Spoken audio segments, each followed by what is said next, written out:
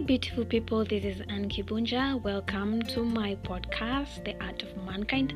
Thank you so much for everyone who showed some love to my last episode, and thank you so much for everyone who has been commenting. That means a lot.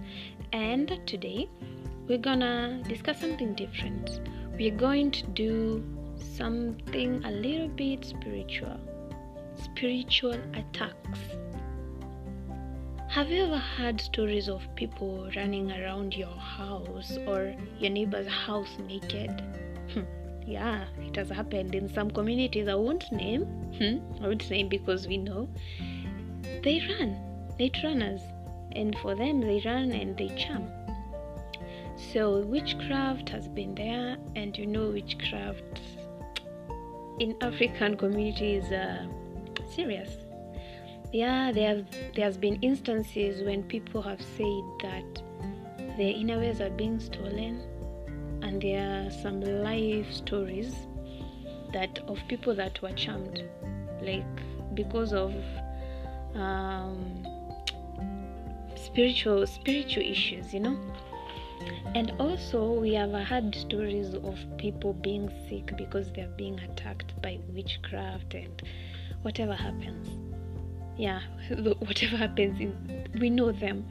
And so today I want to share something about myself. When I was a small girl, I used to be spiritually attacked, and I didn't know.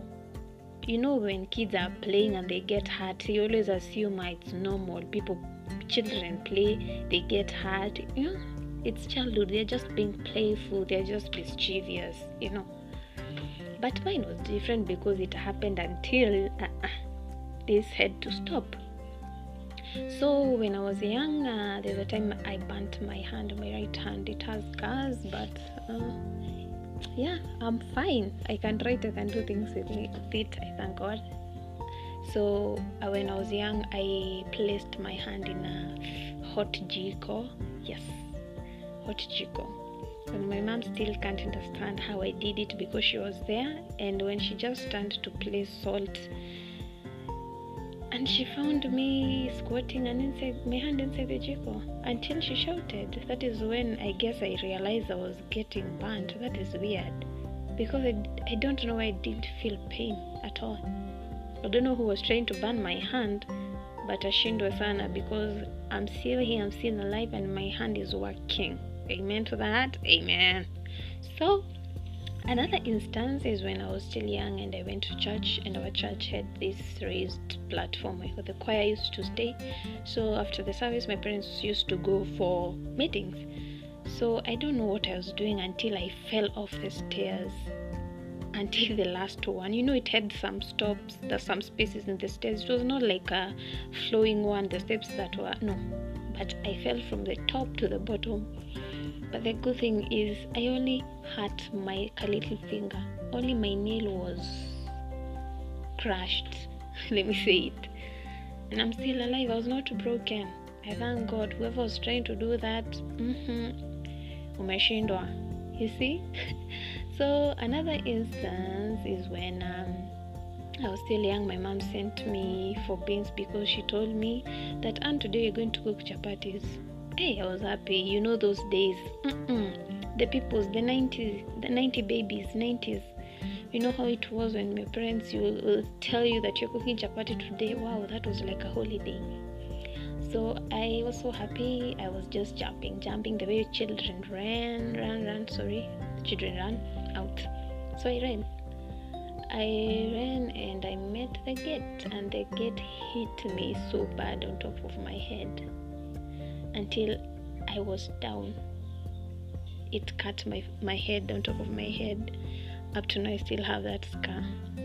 My mom tells me I was bleeding too much, and I was silent. I guess I just passed out, and I hit a stone with the back of my head. And imagine, guys, I don't have mental illness. Wow, God is our protector, and I believe God has been protecting me since I was young. If these things were to destroy my life, I wouldn't be here talking to you. Yeah. So, all glory to God. So that is a third instance that God saved my life. I still have the scar, but whenever I touch that scar or I go to the salon and I get asked about that scar, I see how God has saved my life. And so another time is when I was in primary school, I used to dislocate every time. It was not because I hit something or I stumbled on something. No, I would just dislocate even when I'm standing. That is very weird. Very weird. And so I was really getting hurt because every time I dislocated, it was really disturbing me, and I was so tired of my leg being hurt every time. So it was serious when this time I dislocated. I was sent to take paraffin, and when I went to play first with my friend. No, I didn't take long. It's like when you go past your friend's house and then you run off, just being a kid. And I dislocated. So I went to get paraffin when I was limping, and when I came back, I didn't say a word. How could I even tell my mom that I've dislocated? And she would ask me, where did you dislocate? And where were you when it happened? And then would I even tell her that I went to play when she had sent me? I wouldn't, so I kept quiet. So I slept because I thought, it's normal, I always dislocate, and I slept. But I didn't sleep through the night until I said, I can't buy and buy. If I'm to be punished, let me be punished and be taken to the hospital because it was too much. And so I called out to my mom at night, and she woke up, and I told her what had happened. I could not even go to school. I was in class 7 at that time when that happened. And I did not report to school, and I've never missed school, never. I loved school, and I've never missed school, but that time it was too much because my leg now was swollen, my ankle was too swollen. So after that, I got treatment and I went back until my mom saw it was so serious. She consulted a friend, and after the friend told her that I should pray. And my mom asked me, Anne, do you know how to pray? I said, yes, Mom, I know how to pray. Be praying for yourself. And since then, when I started praying when I started interceding, when I started praying now, preaching, oh God, when I started calling on God, up to now, I've never dislocated again, never. Because I believe God saved my life through that. I don't know if in my physical self I've had those things, if I've had them. Right now I know how to pray. I've been praying. So I don't know who I'm talking to today. But whatever is happening in your life, you know yourself when things are wrong. Pray. Pray. We have a God who is stronger than any principalities. So whoever or whatever is attacking your life, whatever is making you cry, whatever is hurting you, just pray.